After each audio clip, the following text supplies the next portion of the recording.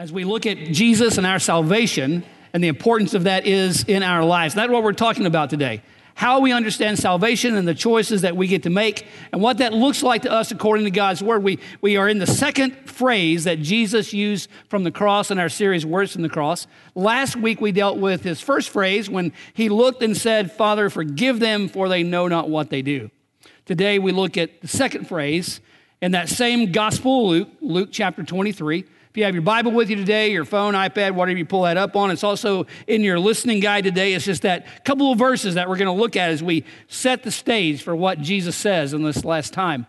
Salvation is a theme. Salvation is what Jesus wanted to help this thief understand and what the Bible would teach us to understand about how our lives must come to that place of being able to choose Christ, being able to understand who he is and the choice that is before us as he delivers that to us here in this 23rd chapter of Luke. Luke was all about salvation in the writing of his gospel. Well, Jesus was too, right?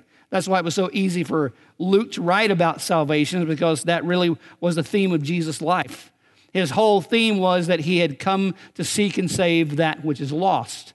And Luke really helps us through his gospel to understand that. I'm going to read a couple of verses that he helps us with. Matter of fact, it's all through the Gospel of Luke. If you read through it, you understand more of the salvation. But really, for example, in the 3rd chapter, he begins talking about that. He talks about here the Messiah's coming, a voice of one crying out in the wilderness, preparing the way of the Lord, make his path straight. Every valley will be filled, every mountain and hill will be made low, the crook will become straight, the rough way smooth, and everyone will see the salvation of God. He also tells us in the 4th chapter when he says, the Spirit of the Lord is upon me because he has anointed me to preach the good news to the poor. He has sent me to proclaim the release to the captives and recover the sight of the blind, to proclaim the year of the Lord's favor. All through Luke, he deals with the understanding of salvation and what it means. In Luke chapter 7, for example, he tells us about the importance of when you love much, you forgive much. And he gives that whole story of the lady who cared so much that she washed his feet with her tears and with her hair. And then at the end of that phrase in verse 50 of chapter 7, he says, and he said to the woman, your faith has saved you. Go in peace. In Luke chapter 9, he gives us some other example of that when he talks to us about taking up the cross. Then he said to all of them, if anyone who wants to follow after me, let him deny himself, take up his cross daily and follow me. For whoever wants to save his life will lose it. But whoever loses his life because of me will save it. For what does it benefit someone if he gains the whole world and yet loses or forfeits his soul? Luke was all about that. In the 15th chapter, Jesus helps us to understand that according to Luke with the parables that he gave.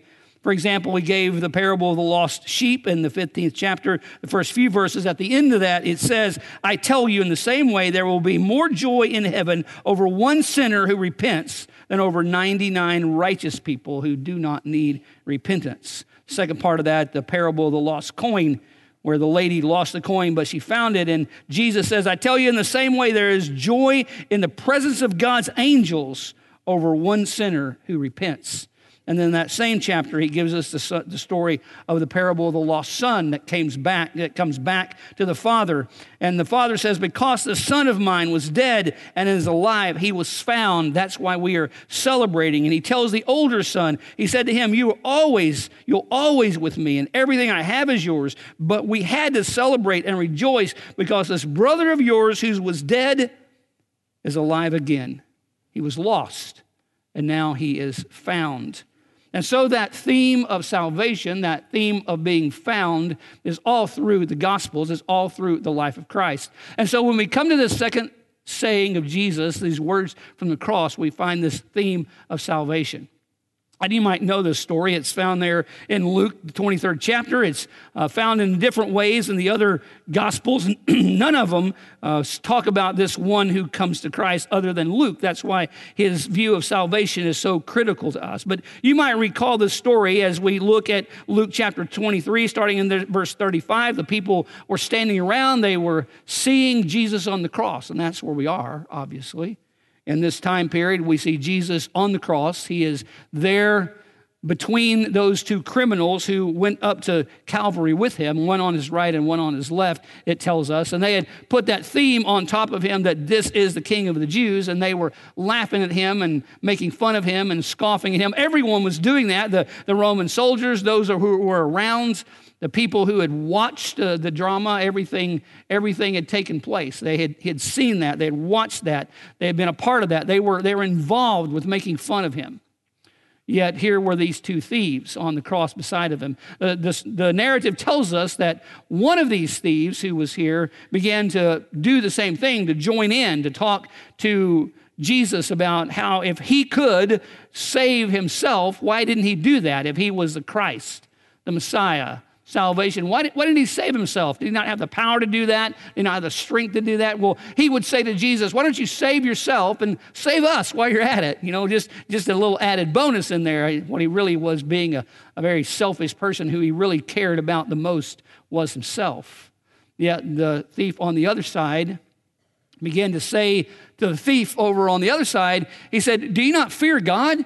Do you not know that we're in the same place? Is there no fear of God for you? And that really is an important part of this passage. Salvation begins as we begin to understand our need for God, and salvation begins when we begin to think of God as the one to which we are fearful. It is a hard thing to fall into the hands of a fearful God, an angry God, one who has provided for us salvation, and we have chosen to go the other direction. He tells us that narrow is the way that leads to salvation, but broad is the way that leads to destruction, which breaks the heart of God himself because he wants all to come to know him. That's why he clearly gives us this salvation passage. We're going to look this morning, as you have your listening, guys, we're going to look quickly at the positions of Jesus and the thief on the cross and the position of ourselves in this side. So if you have your listening guide before you, we'll try to walk through these and understand that where we are in this is important in position. See, Jesus is in the center of these two thieves. It wasn't by accident. It wasn't by something that just happened to occur, but that was God at work, right? It was God who was doing the work inside that. God who was doing the work to get ready for what we sang about earlier, the whole idea of the resurrection, and nothing's going to hold us back. Matter of fact, that's what my shirt says, ain't no grave. I love that song. I love that song because it helps us to understand that in our lives, nothing's going to hold us back. But yet here Jesus is, we get this theme of him being in the center, not by accident, but by the work of God himself for purpose. So let's look first of all at this position that Jesus has before us, that he has put himself in the position that God has done to do some things to help us. First of all, he has done this position to fully demonstrate the depths of his shame, of the shame that he carries for us. Remember, he is the Lamb of God who takes away the sin of the world. That's my sin, really. It's your sin too, but for me it's personal, so it's my sin. And I began to understand the shame that Christ took on in this place. In this center position, he took on the shame of the whole world. The shame of all of my sin, the shame of all of your sin, of everything you have done. How can we even get that concept that our brokenness, our sinfulness, the wages of sin is death, but the gift of God is eternal life, this gift of God that he's given to you and to me, that understanding that he takes away the shame that comes along with our sin. Second thing is he shows us the position as a substitute. A position as a substitute. See, right in the middle, we have this battle, right? We have this understanding of the evil that's going on, the good and the bad. That one who says, why don't you be quiet? Are you not afraid of God? And the other one who is laughing at Christ. So right in the middle of that, he begins to demonstrate for us this position as a substitute, the one who is going to take your place, to die for your sin and mine, just like in the Old Testament when Abraham looked over at that thicket and saw the lamb, and God said, this is the lamb that I had provided. And so he does for us. We look at the cross, we look at Calvary, we see the center tree, we see the center cross, and on that center cross is Christ, the one who has paid the penalty for your sin and mine, the one who has demonstrated their understanding that he is in the position of the one who substituted his self for us. Third, to show the drama of salvation and man's response. So here we see Jesus in this center position who is showing that on one side there's salvation and how man is going to respond to that. Jesus in the center calling out to people, come to me, calling out to the world around us, come and know that I can give salvation. We live in a lost and dying world, right? We saw it this weekend as we saw all the things that happened in New Zealand, and our heart should break for that. But in reality, we understand this a fallen world, and inside that, people need Christ. There is no other way of salvation other than Christ and Christ alone. Oh, there are people who talk about other ways. There are people who project other ways. There are people who deny that. But yet we know that the cross is center and Christ is in the center cross. Fourth, to project the sovereignty of God. I've alluded to that already, and the fact that this cross where Jesus was in this position was not by something that just was happenstance, but it was God at work. God put him in that center place so that when we look, we see the one who has died for us. And then fifth, to let us see the saviorhood of Christ. He is your Savior if you have confessed your sins, believe in your heart that he had been raised from the dead, then you will be saved. Just like the choir was singing, what brings salvation? It's Christ. It's he who has done the work on the cross. It's what he has done to pay for your sin, for my sin on the cross. That's what he has done. And so we look back at this passage, and here this one thief is saying to the other guy, don't you fear God? Do you not fear what's going to happen? We deserve this kind of punishment. And then this thief says in verse 42, he said to Jesus, remember me when you come into your kingdom. Now, you notice that this other thief on the cross who had been hurling insults at Christ, Jesus never responded to him. He never said anything to him. Now, you can be assured that we're going to go through life and we're going to be persecuted. We're going to be talked about as Christians. That's something that we haven't experienced as much as other Christians around the world. But you can be assured that's going to happen in our lives, right? And when we stand up for Christ. Jesus' response was to this other man, nothing. He did not even respond to him. He responded to this thief who cared enough to be able to say, Lord, remember me today. Please, Lord, remember me when you come into your kingdom. So let's see the position that this thief on the cross holds for us. First of all, we see that he is a representative sinner. He represents all of mankind. He represents every person over here who is lost and crying out to God. And actually, both of these men, both of these thieves on the cross, criminals, represent mankind for us. One part that says, I'm not accepting Christ. I want nothing to do with Christ. I'm giving that up. I don't even believe in God. And the other side that says, yes, I recognize that there is salvation in Christ. And he represents a sinner who walks through this understanding, which goes on to number 2. We see that the thief coming to the end of himself before he can be saved. And that's true for us. That's true for us. We must understand that we will never have salvation until we come to the end of ourselves. What do we mean by that? We will never have salvation until we get over the fact that we think we can't work our way into heaven. We can't do enough in order to make God love us more.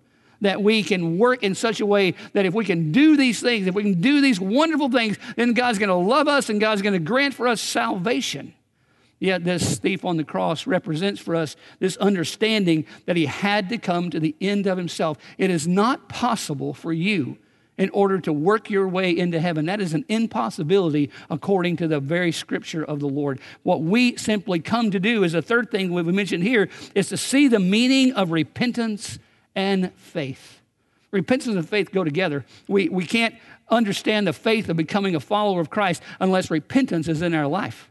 Now, there are people who try to simply come to faith, and at some point they walk down an aisle or they were baptized or something wonderful might have occurred in their life. But as far as repentance goes, they've moved right back to doing the sin that they were doing before all that. And that may be true for many of us in the room. We can remember that time, yet it was so long ago that the repentance of sin has kind of gone away. And so now we get back into doing what we want to do when we want to do it, how we think about people, what we say about people, how we respond to things, how we react, all those things that are sinful in our lives, but we put somewhere else. Yet this man had to come to the end of himself like we do and understand that repentance. And that's what he's doing here. That's what he's really saying in this verse when the thief cries out to Jesus and he says, Jesus, remember me when you come into your kingdom. Now, you got to get the scene, right? You got to understand that this guy is just not having this casual conversation. He is dying. This thief knows that in a few hours, maybe minutes, his life is over. He is desperate for God.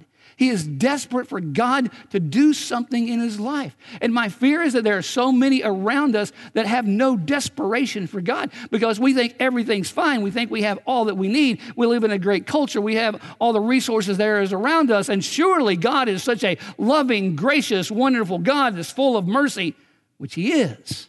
Surely because of all that, when our life is over, he'll just say, oh, you've done so well. You were such a good person. I'm just going to let you come on into heaven. That's not what this man was teaching us. He was teaching us that we must be desperate for God. We must cry out for the Father. We must cry out to Jesus. And as he's doing here, he is saying, remember me. There's number 4, which is a spiritual awareness that happens, a spiritual understanding that I am lost without Christ. And friend, the question is, do you have that spiritual understanding today? Do you know where you are in relationship to your Lord and Savior? Do you know where you are in relationship to your own salvation? Can you affirm strongly and with great strength that, yes, I'm a follower of Christ? I hope you can. Our prayer would be that if you can't do that before you leave this building today, that you will come to Christ, that you would repent of your sins, that you would confess with your mouth, as Romans tells us, believing in our heart that Christ had been raised from the dead so that you can be saved. That is our heart and our prayer. And if you say, oh, I know I am saved, I know I am a follower of Christ, then our prayer would be that then look at the world around us. Look at your neighbors who live on your street. Look at the people that you work with or your family members. Are we praying in desperation for them to come to Christ, for them to know this salvation? As this thief was saying, remember me, Lord, when you come into your kingdom. Remember me because I have a spiritual awareness of who I am. The 5th thing, we see the destination of the saved at death. And he says, Lord, I just want to come to your presence, to your kingdom. I want to be a part of what you are doing. That's the destination that we're seeking, right? That's what it looks like. But as we walk through this passage, here we get to how Jesus responds. And he says on this second phrase from the cross, he said to him, to this man, truly, for sure, I am telling you, this is a word from God here. This is a word that God is speaking into this man's life. And it's a word that you can hear. It's a word that you can know for sure. There's a great assurance in this salvation that people need. There's a great assurance where we don't have to worry. Well, I hope I'm going to go to heaven. Well, when you die, are you going to spend eternity with God? Well, I sure hope so. I've done some good things. Jesus goes beyond the hope so. He says, I'm telling you truly here, this is a fact. You can count on it. Today is the day of salvation for you. That's the word that he uses here. It's in this moment. It's not, hey, when I come into my kingdom, I'm going to remember you. Jesus doesn't say that. He says it's now. Your repentance, your faith says today you are going to be saved. Man on the cross, buddy over here that didn't have time to do any good works. He didn't get to come down. He didn't get to go to church. He didn't get to sing great worship songs. He didn't get to do anything. All he did was cry out to God in desperation, remember me. And Jesus said, Today, friend, you are remembered. Today is the day of salvation for you. Today is the day of salvation where you come to Christ with repentance and faith. And then he goes on to say, truly I tell you, today you will be. It's an understanding of this man surrendering. So this understanding that today is a time of surrender for you. It's coming to that place where we cry out to the Lord, Lord, you are the one, you're the mighty one. You're over everything. I can try as I want. I can do what I want to do. I can work as hard as I can. But in reality, Lord, I'm surrendering myself. Truly, I tell you that you will be. It's going to happen as you surrender yourself to him. And then today is the time for fellowship with the Savior. Because he says, truly, I tell you, today you will be with me.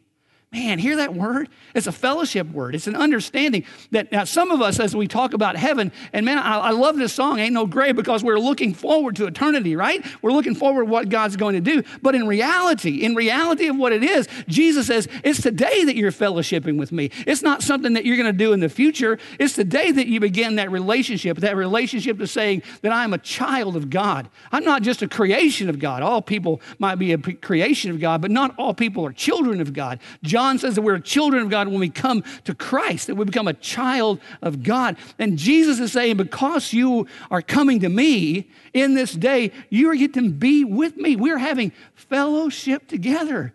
Now, how do we know he does that? This is the next phrase. Today, you can see the splendor of eternity. And he says, today, you will be with me in paradise. Well, I have to be honest and say there's a lot of people who have different views of what paradise really is and what that looks like. A lot of theological views of the end times, eschatology, all things related to that. But in reality, when you boil it all down, when you take away all those pieces, it's an understanding that Jesus says, today, you're in my presence. You're with the presence of the Father. You're in the presence of the one that he had been praying to in that very first word from the cross when he said, Father. Now he's saying to this thief on the cross who's desperately coming to him, saying, remember me when you come into your kingdom. And Jesus says, today you are remembered. You're going to be with me in paradise. And who is the me here? It's the Trinity. It's God the Father when Jesus, see, because the Bible tells us that today Jesus is at the right hand of God. So it's not something that's coming in the future. It's the understanding that this thief is going to enjoy the very presence of God. And when our life is over, when we come to this place of death, we're going to enjoy the presence of God if we have cried out in desperation to Jesus to say, Lord, I need you. I see your amazing grace. I see that your love for me is the most important thing. I see how you have gone to the center of all the universe and you died on the cross. And that's really the position that he shows us here. He shows us the position of Jesus on that Calvary's mountain in between these two thieves that in reality represent us. It represents the people in our community, those who choose to follow Christ and those who don't. It represents our nation. And man, there's no one in the room, I believe, to say their nation doesn't need to be healed and saved and revived. But it represents the choices.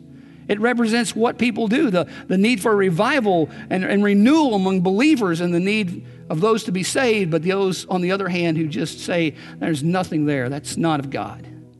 And for our world, right? Globally, around the world, people who are opposed to Christ, who think there is nothing at the end of the age. When they die, their life is over. Or when they die, they're going to come back as something else. Or there's so many people who have so many different beliefs. But here on the cross, we're faced with Jesus, who's dying in the middle, who is right before us. And literally, we have to choose. And yes, we can talk about the world choosing and how they must come to Christ, and they must. And we can talk about the nation and our nation, how we need to come to Christ, and we desperately need that. And we talk about our community and all the lostness and hurt in our community, and there's so much of that in our community. But really it comes down to you and me, how much we embrace who Christ is so that we can say, yes, we have salvation, or no, we don't. And if we don't, when do we come to that place of saying, I must be saved? And for us who have salvation and we're able to say, I know I'm saved, it's a matter of saying, look around in our community. Look at people who are lost in our community, in our nation, around the world. How do we begin to pray for them? How do we begin to pray for Jesus to make himself so real through other people that they come to this salvation, this understanding? And it really is on this words that Jesus gives us from the cross when he says, today, I tell you, today you will be with me in paradise. And he's screaming that out from the cross. You can just hear it, can't you? Can't you just hear Jesus screaming that out, saying to that thief, today, I mean, all the people jeering and all the people hollering and all the people talking, it just wasn't a casual conversation. He had to scream it across the land. He had to scream it in such a way that those who were there heard it. He had to scream it out to them. He had to scream it so that all those around could hear that this man had done nothing but hear Jesus and says, today you're going to be with me in paradise. And friend, I think he's screaming out into your heart. If you're not a follower of Christ, he is screaming into your life, saying, come to me, repent. And if you are a follower of Christ, he's screaming into our lives, saying there are people who are lost, dying, and going to hell in our neighborhoods, in our nation, and around and the world, and to all the nations. What are we doing about it? How are we standing up to scream it out also? Jesus is the way of salvation.